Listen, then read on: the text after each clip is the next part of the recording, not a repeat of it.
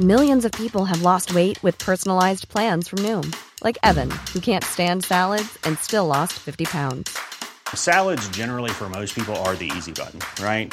For me, that wasn't an option. I never really was a salad guy. That's just not who I am. But Noom worked for me. Get your personalized plan today at Noom.com. Real Noom user compensated to provide their story. In 4 weeks, the typical Noom user can expect to lose 1 to 2 pounds per week. Individual results may vary. I'm Sandra, and I'm just the professional your small business was looking for. But you didn't hire me because you didn't use LinkedIn Jobs. LinkedIn has professionals you can't find anywhere else, including those who aren't actively looking for a new job, but might be open to the perfect role, like me. In a given month, over 70% of LinkedIn users don't visit other leading job sites. So if you're not looking on LinkedIn, you'll miss out on great candidates like Sandra. Start hiring professionals like a professional. Post your free job on linkedin.com/people today. Hey, I'm Ryan Reynolds. Recently, I asked Mint Mobile's legal team if big wireless companies are allowed to raise prices due to inflation. They said yes. And then when I asked if raising prices technically violates those onerous two-year contracts, they said, "What the f*** are you talking about, you insane Hollywood ass?" So to recap, we're cutting the price of Mint Unlimited from $30 a month to just $15 a month. Give it a try at mintmobile.com/switch. $45 up front for 3 months plus taxes and fees. Promo rate for new customers for limited time. Unlimited more than 40 gigabytes per month. Slows full terms at mintmobile.com. You have pain in your joints and you don't really know why. Your friends have told you that your weight might be contributing to that, but you honestly don't know how or ultimately what you can do about it. There's plenty of good evidence to suggest that weight loss has an important role in improving both pain and function for people who have osteoarthritis. But it's really easy for a healthcare professional to tell a person with osteoarthritis to lose weight. But deploying that advice is substantially more challenging. Where do you start? What evidence is there to support that weight loss has a meaningful effect? What are the key principles about changing often ingrained behaviors? Are there simple tools that will enable someone to track their progress? What dietary interventions might work best? You've lost the weight, but how do you keep it off? In this episode of Joint Action, we dig into the how and why of losing weight for osteoarthritis. The purpose is really to unpack this complicated and often personally challenging area and identify what tricks there are to losing weight and keeping it off. We're replaying segments from 2 prior episodes. One about the science of weight loss and osteoarthritis. Why do you want to lose weight? What are the potential benefits? And in addition, and probably most importantly for you, the how. So what different methods can be used to lose weight and some tips and tricks in doing so. I hope you find this useful, and it's part of a few episodes we're doing to recap the core treatments of osteoarthritis. Up first, we're featuring Steve Messier, who spoke to us about losing weight and osteoarthritis in Season 1, Episode 4. And in this particular segment, we'll cover a lot of different topics, but most importantly, some background about why excess weight has an impact on joint load, what the benefits of losing weight in osteoarthritis are, how much you might need to lose in order to gain that benefit, and is more weight loss better, what's the most effective way of losing weight, and what readily accessible programs there are if someone wanted to implement that intervention. I think most importantly for our healthcare systems, we also touch upon, despite the fact that this is cost effective, most healthcare systems are not reimbursing or supporting people who want to lose weight with osteoarthritis to do so. And in addition, what barriers there are to weight loss and how one might overcome them. What impact does excess weight have on osteoarthritis and joint loads? And you've sort of been the doyen in this field and led a lot of the work. So if you could just tell us a little bit about that. I mean, it has a tremendous impact. Obviously, about half the people who have knee osteoarthritis are either overweight or obese. The impact of that excess of weight influences a lot of things. One, the obvious thing is that it influences the joint loads. Every time you take a step, it's 2 to 4 times higher in joint loads on your knee than it would be if you were normal weight. And we'll talk about what happens when you try to lose weight later. But as you increase your weight, the load on your knee increases exponentially. It's not just a one-to-one relationship. But the other thing that obesity does is it increases inflammation. And when I talk to patients, I talk about the inflammatory markers. And you remember the first video game, you probably weren't born yet, David, but Pac-Man, right? It was Pac-Man. I think actually Pac-Man's coming back. But, you have that Pac-Man and it's going and it's trying to eat things. Well, that's what these inflammatory cytokines do. They go and they eat the cartilage and they cause inflammation. And so we think there's really 2 major pathways to osteoarthritis. One is just the load on the joint, and the other is the inflammatory pathway.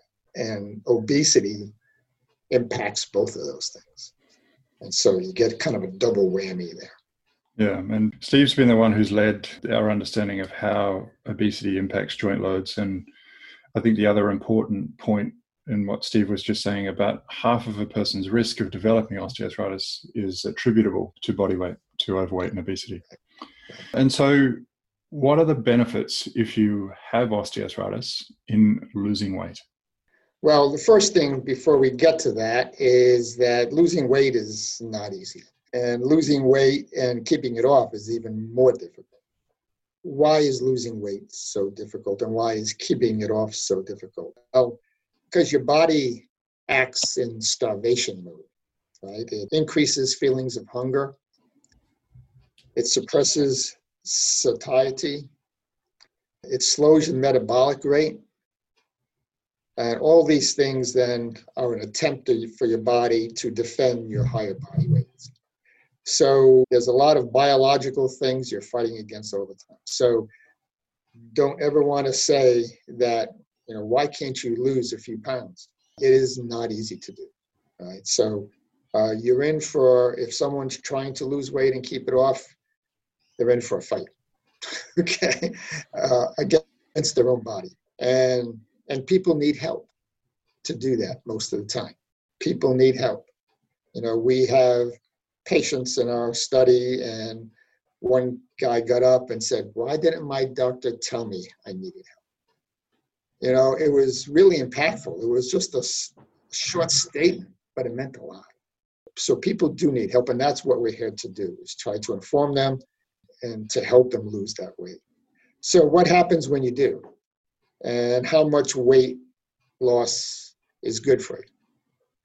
So first thing is, for your joint loads, for every pound that you lose 4 pounds of stress off your knee. And just for those who live in empirical countries, Steve's from the US, so they haven't necessarily migrated to kilograms yet, but the same translates into kilograms. Ratio is still the same. The ratio.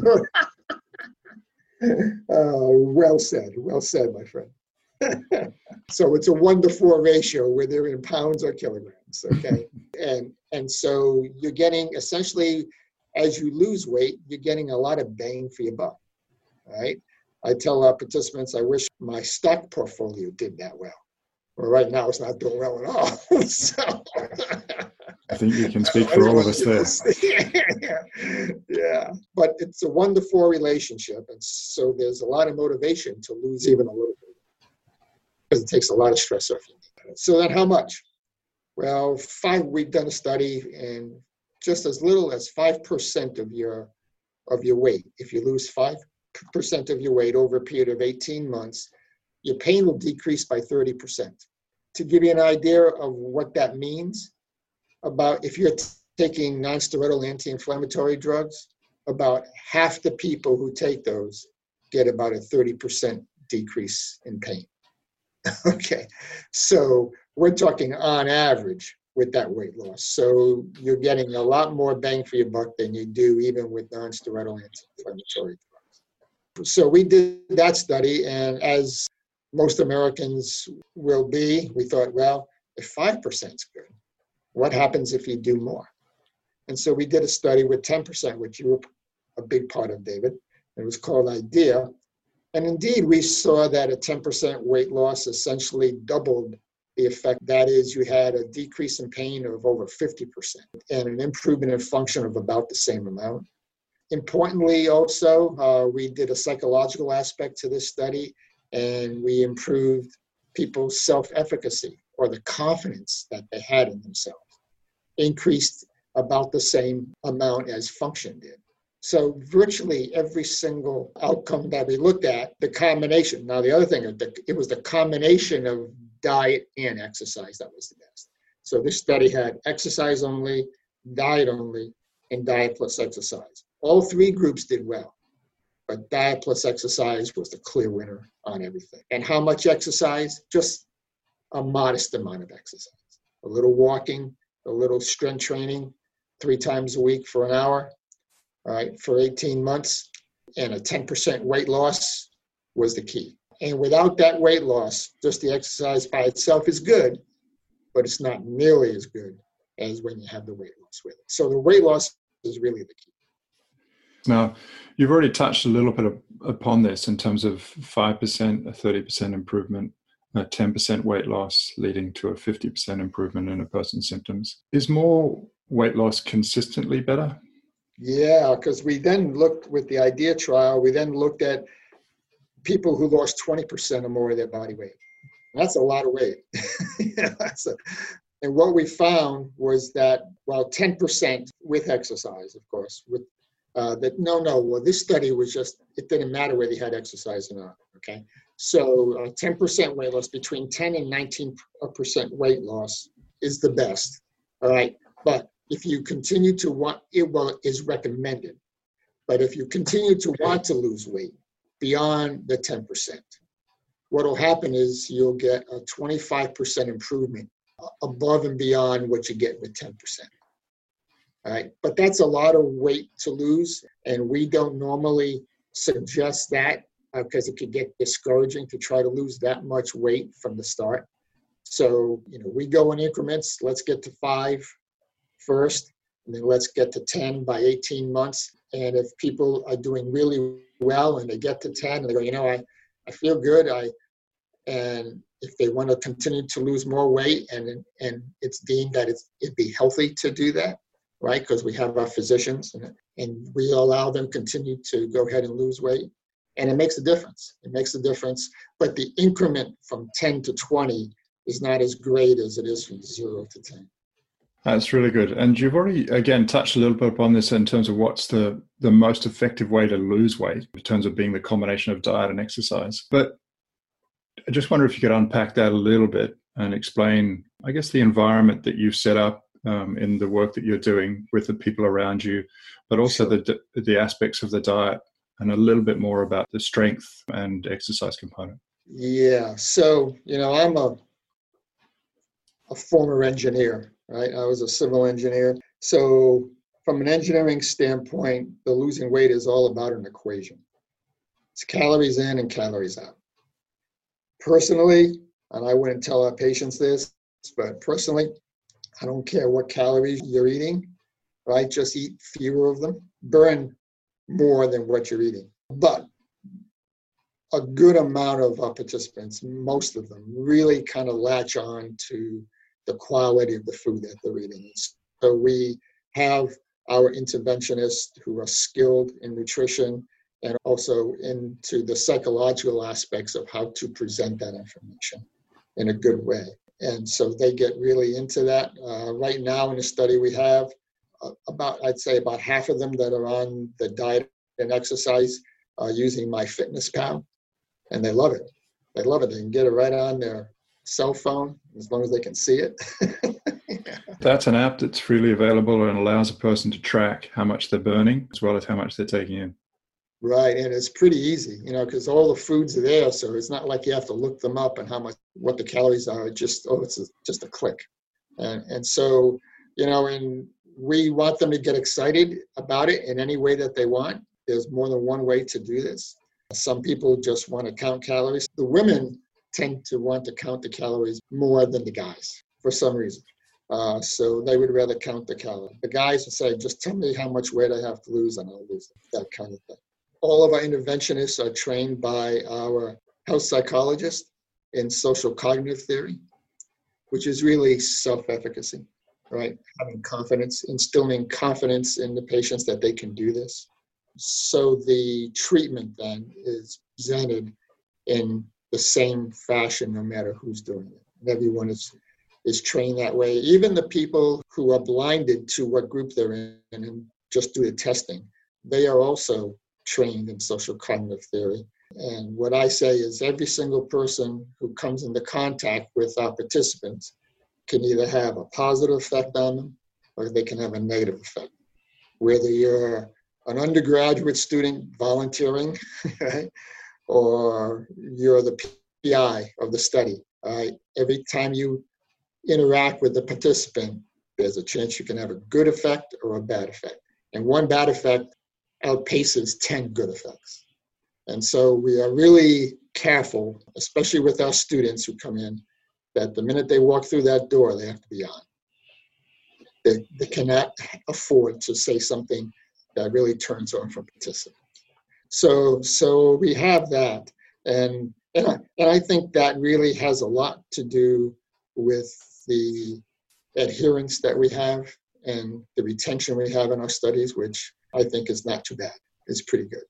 Recapitulating that supportive environment where a person gets adequate help and encouragement from the staff is really important. And you're in the process of doing some further work where you're doing this in a community to see if that can be implemented on a wider scale. And that's obviously really important outside of the context of a clinical trial to see that we can translate that into real world. But I think it's important for people to understand that Steve, people around the world, including in Denmark, and we in Australia have done this sort of implementation work where we've got Steve's results and we've implemented that on a larger scale and have obtained similar results in terms of pain and function. So it can be done, but it's really important you find someone to support you through that process, whether that be a dietitian, a nutritionist, someone with hopefully adequate psychological support so that they will support you, so that there is someone to keep you accountable and move you through that. And David, I think, right now in the world we're living in right now is a challenge, obviously, because we don't have face-to-face contact with folks, and you and Kim are more expert at this than we are as far as doing this all from telehealth, and we're struggling with that right now, and our staff is doing a really good job of doing that, but it's not having face-to-face contact with folks is difficult. Yeah, and I don't want to underestimate the importance of having that face-to-face contact, but at times like this, it's really important to try to avail yourselves of that remote access, the telehealth opportunities. We'll share some of those resources and links to remotely delivered services so that people can hopefully look at some of that information and access some of those remote services. But if you could just unpack a little bit the dietary intervention, just in terms of how many calories, how you implement that, and the exercise. It depends on their body weight, but a minimum of 1,200 calories a day if you're a female and 1,500 if you're a male. And that depends on your body weight to begin with. They can have up to 2 meal replacements a day for the first 6 months. And then their third meal, their dinner, is just about 500 calories, and is 500 to 750 calories, and is just a normal, healthy dinner, low in fat. And we don't ask them to deny themselves of anything. If they want a sweet, they can have that. Just try to have less of it, but try to stay within your calorie budget. And they're gradually weaned off the meal replacements and then they substitute things on their own, meal replacements. And what often happens, David, is that they'll start off and they'll get to a point where they hit a plateau. Lots of times we've seen this about 7 or 8% of their body weight, and we want them to get to 10, and they get to about 7 or 8, and they kind of can't get any further. So first thing we ask is, do you want to go further? Some people get to 7 or 8, and even though we want them to get to 10, what really counts is what they want, right? And they get to 7 or 8, and you go, wow, I look great. I feel great. I think I'm going to stay here. And we go, okay, 10 is better. The research shows that 10 is better, but if that's where you want to stay, then let's work on you staying there. But if they want to get there and they're having a difficult time, then we'll put them back just for a short amount of time on those knee replacements, kind of as a boost to kind of get that extra few percentage. And then the exercise is pretty simple. It's walking 40 minutes a day, 3 days a week. So we do 15 or 20-minute walk separated by a 15-minute strength training, and then another 15 or 20-minute walk. And we put the strength training in there because as you lose weight, some of that weight that you lose is muscle mass, right? We would like it to be all fat mass, but a good percentage of that weight that you lose is muscle mass. So the strength training is to help to reduce the loss of muscle mass as they go along. And that combination really works, the exercise and the diet. It really works, and we don't ask them to lose too quickly. All right, and we have alert values. If they lose too much too quickly, then we stop, make sure we check with their physician and make sure that they're not getting sick or something like that, and that they're still doing it in a healthy way. Fantastic. And what readily accessible patient-friendly resources are you aware of that can help people to implement that style of change? Yeah, well, I said MyFitnessPal. The U.S. Department of Agriculture has one called My Plate, and that's really nice too. Not so many of our people use that one, but they're both apps. MyFitnessPal and My Plate are both apps, and they pretty much do the same thing. It's whatever you're comfortable with. Yeah, and we'll include both of those resources in the show notes. And in addition to that, some additional programs that might help to implement changes similar to what Steve's talking about. Is it cost effective, and why are we not seeing healthcare systems adopt these more widely? Yeah, that's a great question, David. We have a team of people from Brigham and Women's Hospital in Boston. It's part of Harvard, and they are cost effectiveness experts. The person who leads that group is named Elena Losina. So she took our IDEA data, and where we had 10% weight loss with diet and exercise, and looked at the cost effectiveness of that and found that it was highly cost effective. Highly cost effective. They talk about something called quality adjusted life years gained. And what essentially that means is one quality adjusted life year gained is 1 additional year of perfect health. And in general, the rule of thumb there is $100,000 per quality adjusted life year gained is cost effective. And $50,000 per quality adjusted life year gained is highly cost effective. Diet and exercise was only $34,000 per quality adjusted life year gained. And so it's highly cost effective. And that's what people who run hospitals want to hear. We've been trying to do that. In addition to everything else that we're doing, we've had several hospital systems. One, the University of Missouri hospital system, and a hospital system here in North Carolina have taken up and started implementing our program in their areas with their patients. It's a slow process because the administrators want to see the bottom line work in their favor very quickly. And of course, in the beginning, there is cost to this. But the cost compared to the cost it takes for a knee replacement is so small. It's just been difficult. One of the people in charge of one of the hospitals in Minnesota said to me, he says, you have a chance. He says, I see a lot of people that come in and have ideas, but they have no data. We have data. We have data to show that this really works. So I think what it's going to take is one group to really embrace this throughout the whole system, and I think you'll find it'll go fast after that. So we're working on it slowly. It's not easy. Yeah, and I really encourage you to continue to do that. And we're having obviously some success in implementing programs similar to that in Australia and a number of other countries where they're doing these multidisciplinary programs. And I think it's incredibly important that our healthcare system moves from one where it advocates for health and doesn't necessarily react to a person's pain with expensive both investigations and interventions, as you say.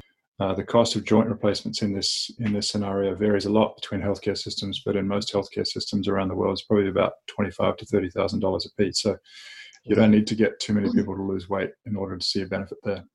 I've had orthopedic surgeons from the West Coast of the United States to the East Coast call me and go, Steve, you got to do something about these patients with all this weight. I said, I can't do all these knee replacements. So when an orthopedic surgeon tells you that he needs help because he can't do all those surgeries, you know there's a problem. Yeah. Our healthcare system needs to change. But for the individual who wants to lose weight, I just wonder if you could expand a little bit upon the barriers there are to losing weight and how one might overcome them. The barrier to lose the weight is one, David, but I think the bigger barrier is once you lose the weight, it gets very discouraging if you regain it. And as you well know, we're trying to work on that. We have people who have lost weight, and we're trying to see if they can maintain that weight loss for long periods of time. And it's very difficult to do, and there's very little, if any, studies that have shown that there are actually effective ways to do that. So many people who are overweight have lost weight and then regained it, lost weight and then regained it, and it becomes very discouraging for them. And while we have good data to show how to lose weight, we don't have good data to show how to maintain that weight loss. And as you know, we're working on that now, and we're not the only ones. But I think that is the big barrier. More than losing the weight is maintaining the weight loss once you've lost it. And what strategies are you using in order to encourage people to maintain the weight loss? Sure. Having confidence or self-efficacy to lose weight is much different than having the confidence that you can keep the weight loss off, right? That you can maintain the weight loss. It is really different.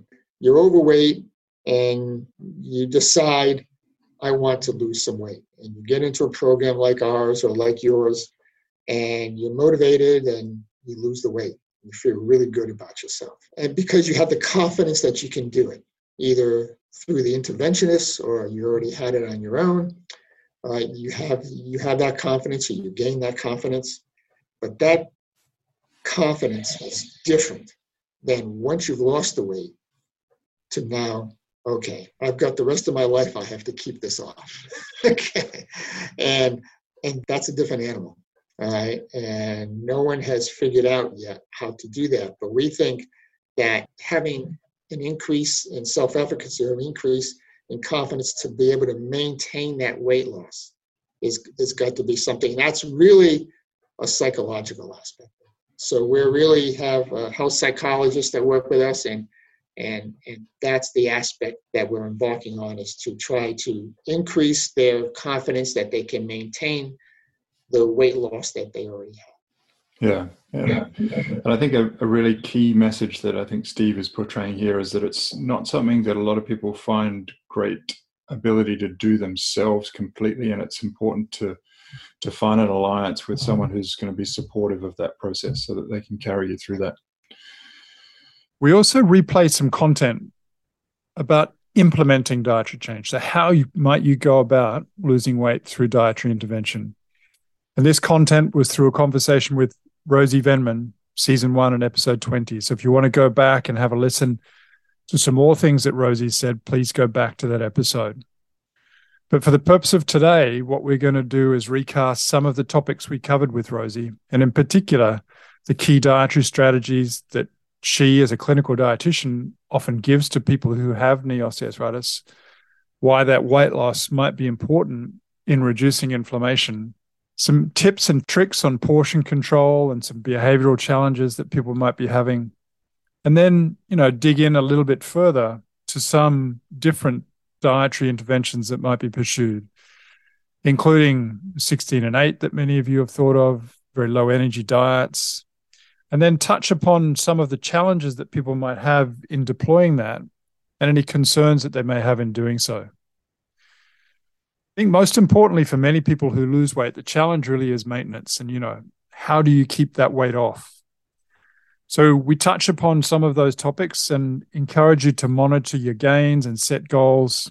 And then in brief, in closing, we touch upon some newer options, particularly related to drugs that might be useful for obesity, as well as bariatric surgery. What are the key dietary strategies that you often find yourself giving advice for in people with osteoarthritis? So I think it's always individual, but there's often common themes that go through the sort of strategies that we use. I think for a lot of people, more and more, mindful eating is something that we try and encourage a lot of patients. So that's taking time, to appreciate your food and not eating quickly. And I think that's something that, I'm definitely trying to encourage more and more.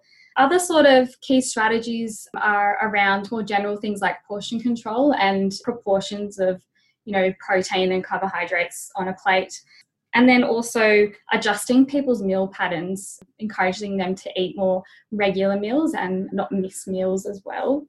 I guess other things that we're starting to use a bit more of are more intensive approaches to weight loss. And that might be, 5-2 style approaches or the use of meal replacements in helping to achieve a more faster weight loss. Yeah, so just digging a little bit more into a couple of the concepts you spoke about there, in particular, the portion control and the balance between protein and carbohydrates. For a person who has osteoarthritis, what would be optimal? It's a good question. And I think because activity levels are often quite low in this population, their energy needs are also quite a lot lower. So typically carbohydrates are something that we try and reduce in the diet. They're obviously still very important in other ways, but so in a proportion of a meal, for example, a quarter of your plate might be your carbohydrates, so your potatoes, your rice, your pasta, and then another quarter of your plate might be your lean meat. And then the rest is really vegetables, and that's what we try to encourage, is trying to build your meal around vegetables rather than building it around, your big steak or your mashed potatoes, that sort of thing. Yeah, to remove so much the flavoursome things and bring in the colourful things, right? Exactly, yeah. And veggies taste good. What are the patterns that you find most common that are problematic in the population, again, that we see? I think portion size, as we were just talking about, because a lot of people have eaten the same way from when they were a young, active person, haven't adjusted their meal pattern or meal size, especially maybe after retirement. And the same goes with their pattern of eating. So they may have always missed meals because they were busy working, and they're continuing to do that.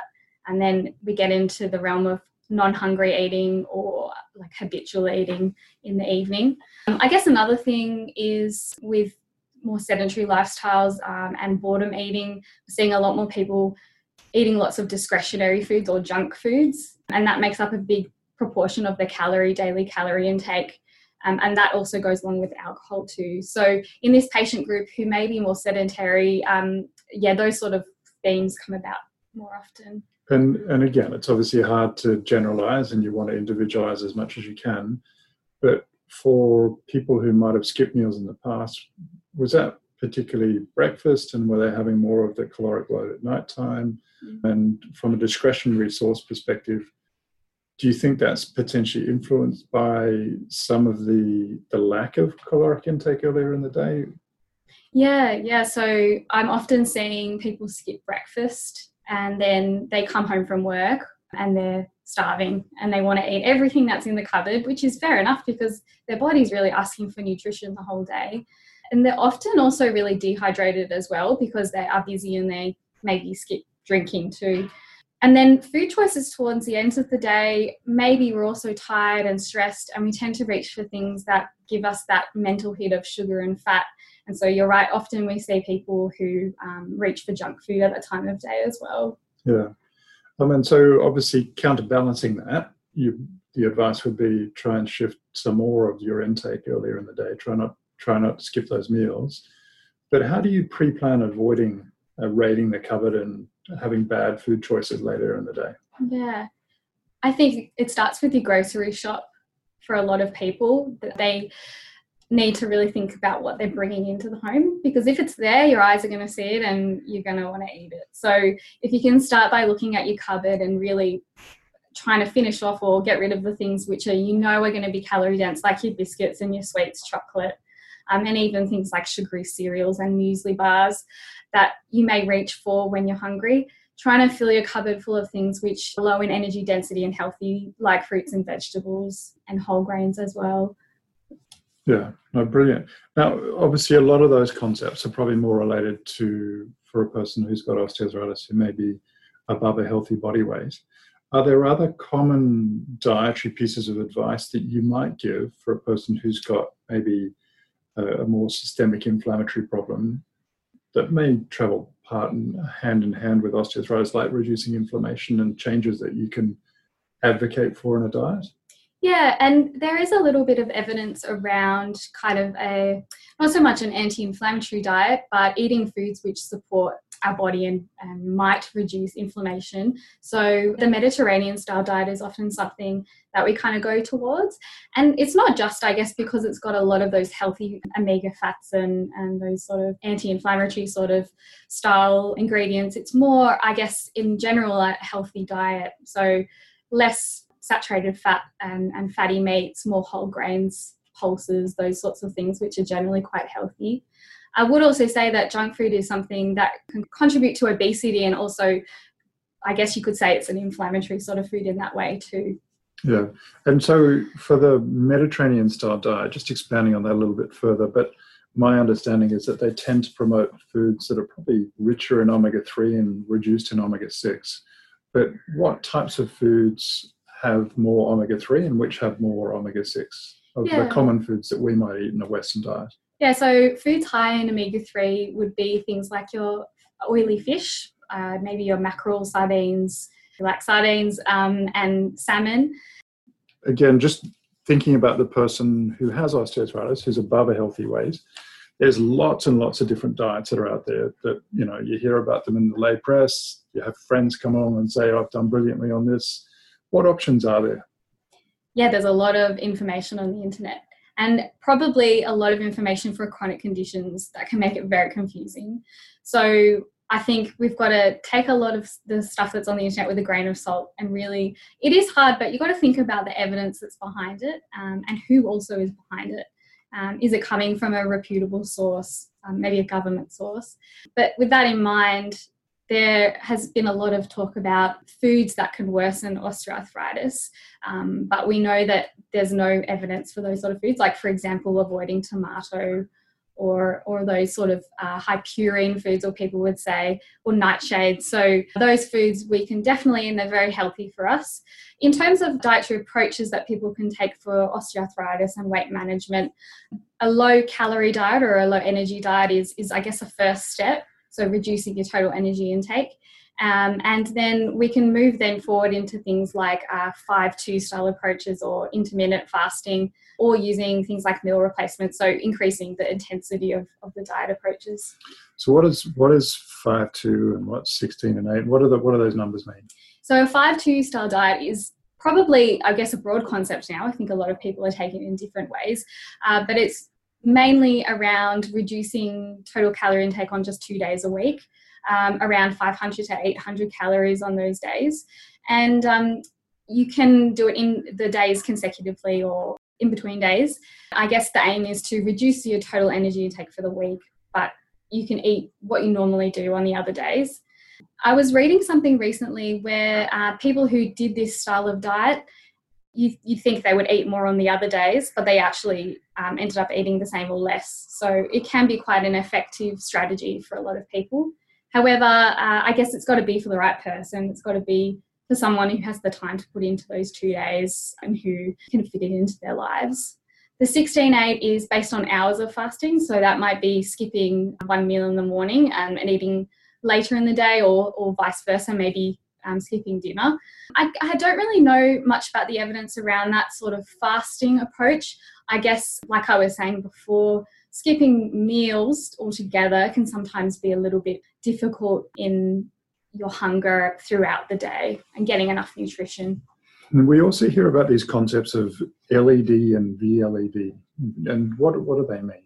So LED and VLED are either a low energy diet or a very low energy diet.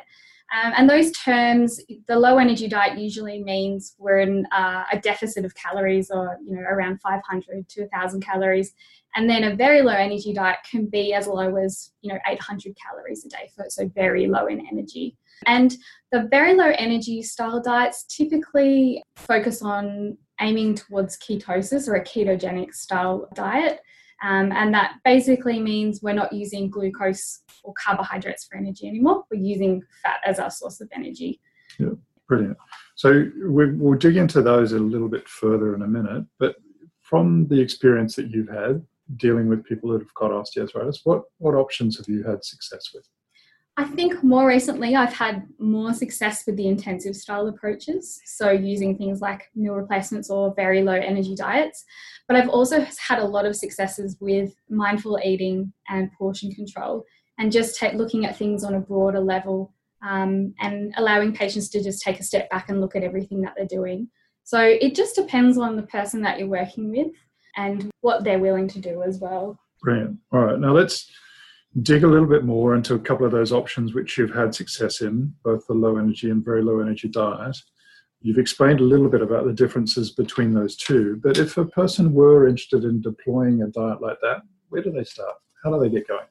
Yeah, and you can actually buy these sort of products off the shelf, but I would really encourage people to see a dietitian and speak to their GP before doing diets like this, because often we're changing our complete diet and we're changing our nutritional composition. And it's really important that we get that right, so that these sort of diets and this sort of weight loss can be managed in the long term. So if someone was to come to me and we talked a bit about using these diets, the first thing would be to think about what sort of approach they want to take. So as I said, they could do something along the lines of a low energy diet, so that might be using meal replacements for just 1 or 2 meals a day, or they might want the more intensive approach in replacing all of their meals. So really nutting out how feasible it is going to be for them to use these meal replacements, and how intensive they want to take it. Fantastic. Now, from the viewpoint of, I guess, some issues that I think you probably know a hell of a lot more about than I, but any comments about the nutritional adequacy and side effects a person might get while they're on those meal replacements? Like diets, there are a lot of things on the internet to buy. There are a lot of meal replacement brands out there. And that's another reason for seeing a dietitian or speaking with your GP, to make sure that you are choosing one that's going to give you the best nutrition. And whether maybe if you are using a particular one, you might need something extra in your diet, like a multivitamin or something like that. So I think some key nutritional things to look for in a meal replacement are the protein content, because if you're not eating full meals, you're not going to get those normal proteins that you're having. The other thing to look at is the carbohydrate content, because if you're aiming to get into ketosis, you obviously want that to be very low. And then the other thing is the micronutrients, or the vitamins and minerals that are in there. And we want to make sure that you're getting enough of those. So if you are having only meal replacements, you're getting everything your body needs every day to function. Are there any side effects that you're aware of for people who go on meal replacements? So people who do the more intensive style approach using only meal replacements, some of the things they might experience, and probably the one I've seen the most, is a change in their bowel habits. So they might end up with a little bit of constipation.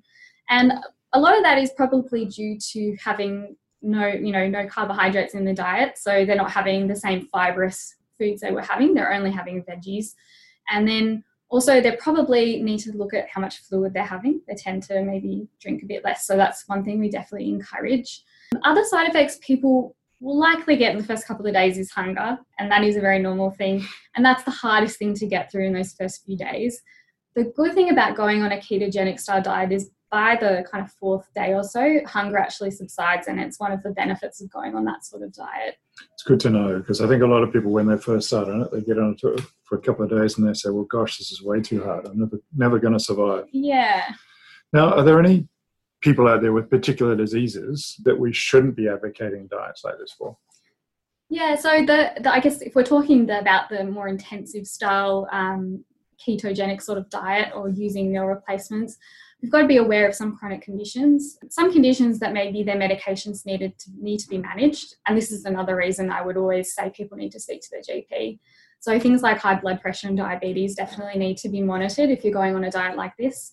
And also people that have maybe chronic conditions such as renal disease, they need to be very closely managed by their GP or their specialist. We also should think about maybe the older population with these sort of diets. Often they may have lost a bit of lean tissue or muscle tissue, and so we want to minimise losing that further. So fast weight loss we might want to consider as not so much of a first option for that group.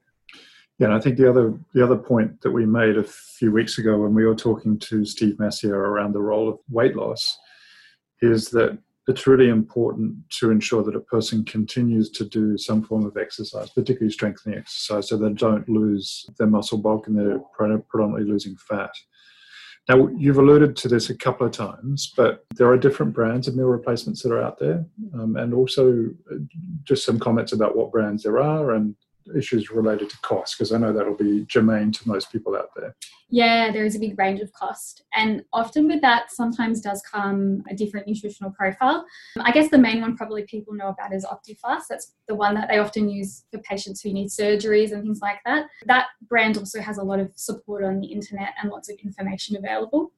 There are other brands such as OptiSlim, there's Manshake, there's Aldi, and they all range in costs. So I think it's, as I said, worth taking, if you're interested, taking that product with you and showing a dietitian or your GP and saying, is this going to be right for me? What would be the average cost? And let's work on the assumption that people might be having, 2 meal replacements a day. What would be the rough average cost for Optifast, whether it be a bar or a shake? Probably around $3.50 or something like that. Yep. So I guess if you're actually replacing meals with these products, you may actually be saving money, because if you're buying meals out or you're cooking large meals, that might actually cost you more than these meal replacements. So unless you're, I guess, providing for a whole family and it is an extra cost, this could be quite a cost-effective diet approach. Yeah, brilliant. Very helpful advice, very practical advice. Now, let's work on the assumption that you've had success, you've lost weight, then you get to your next challenge, keeping it off. How do you encourage people to go about doing that? Yeah, I think what you were just saying before about setting realistic goals is a very important thing, in that in the long term, continuing to set yourself goals, whether they're around your weight or whether around your food or your activity or something in your life that just keeps you motivated. Setting smart goals or, the realistic, achievable goals is really important. And other things, I guess, is with these meal replacements is we know you can actually continue to use them in the long term. There's been some research to show that weight maintenance can be achieved with using these intermittently throughout, years to come. Brilliant. Now, so if we're looking at trying to encourage people to lose weight, how do they monitor the gains that they've made, and how often would you get a person to weigh themselves, for example? Are there any simple ways that we can encourage people to set goals? So, I would suggest people not weighing themselves every day. And weight is often a big thing for a lot of people throughout their whole lives, particularly maybe women as well. And I try not to really focus on, I know it is an outcome for this patient group, but trying to not weigh yourself every day and for that to be the main thing in your mind. But maybe weighing yourself weekly or every couple of weeks, and maybe writing down your progress on a piece of paper. And also, like we were saying, filling out a food diary, so you've got a bit of that accountability there. It's always helpful as well to put some post-its around of, motivating quotes and, helpful reminders about your healthy eating as well to keep yourself going. And also, sharing your weight loss with someone else. I've had a recent great experience working with a couple who are both trying to lose weight together, and just seeing them bounce off each other and, wanting to share the same healthy ideas has been really, really nice. Yeah, so I strongly endorse exactly what Rosie's saying. If you can find a peer to share this journey, that's great. If you can find a health professional that you work well with that can help coach you through that process and set realistic goals, is another great way. So maintenance is often hard, and another approach that people take as opposed to the intermittent use of meal replacements is pharmacotherapy. So there are drugs that are out there, and where this all fails, potentially consideration of bariatric surgery, but we're not going to get into that today. So I'm hoping you found the content from today helpful. By no means are we suggesting that weight loss in the context of osteoarthritis is easy. It's not. More often than not, healthcare systems don't support you to do it. Society as a whole, in many ways, is encouraging us to be more sedentary and to take food options that are less healthy. But by giving you this information today, we're hoping that it informs you about the things that you can do and why you might do them. But I think most importantly, it's the how. How do you go about losing weight? How do you keep that weight off?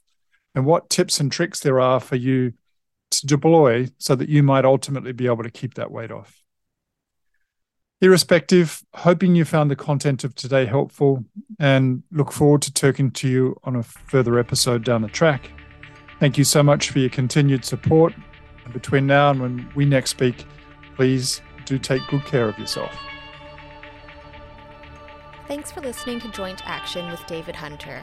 If you like our show and want to know more, visit www.jointaction.info. If you have any questions, you can email us at hello@jointaction.info and follow us on Twitter @jointactionorg. This podcast was hosted by David Hunter, edited by Vicky Duong, music produced by Jordan Hunter.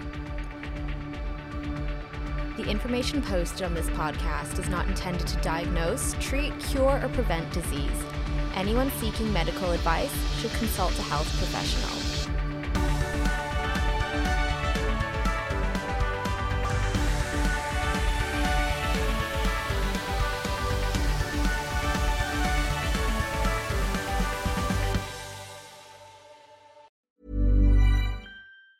Planning for your next trip? Elevate your travel style with Quince. Quince has all the jet-setting essentials you'll want for your next getaway, like European linen, premium luggage options, buttery soft Italian leather bags, and so much more. And is all priced at 50 to 80% less than similar brands. Plus, Quince only works with factories that use safe and ethical manufacturing practices. Pack your bags with high-quality essentials you'll be wearing for vacations to come with Quince. Go to quince.com/pack for free shipping and 365-day returns. Imagine the softest sheets you've ever felt. Now imagine them getting even softer over time. That's what you'll feel with Boll & Branch's organic cotton sheets. In a recent customer survey, 96% replied that Boll & Branch sheets get softer with every wash. Start getting your best night's sleep in these sheets that get softer and softer for years to come. Try their sheets with a 30-night guarantee. Plus, get 15% off your first order at bollandbranch.com. Code BUTTERY. Exclusions apply. See site for details.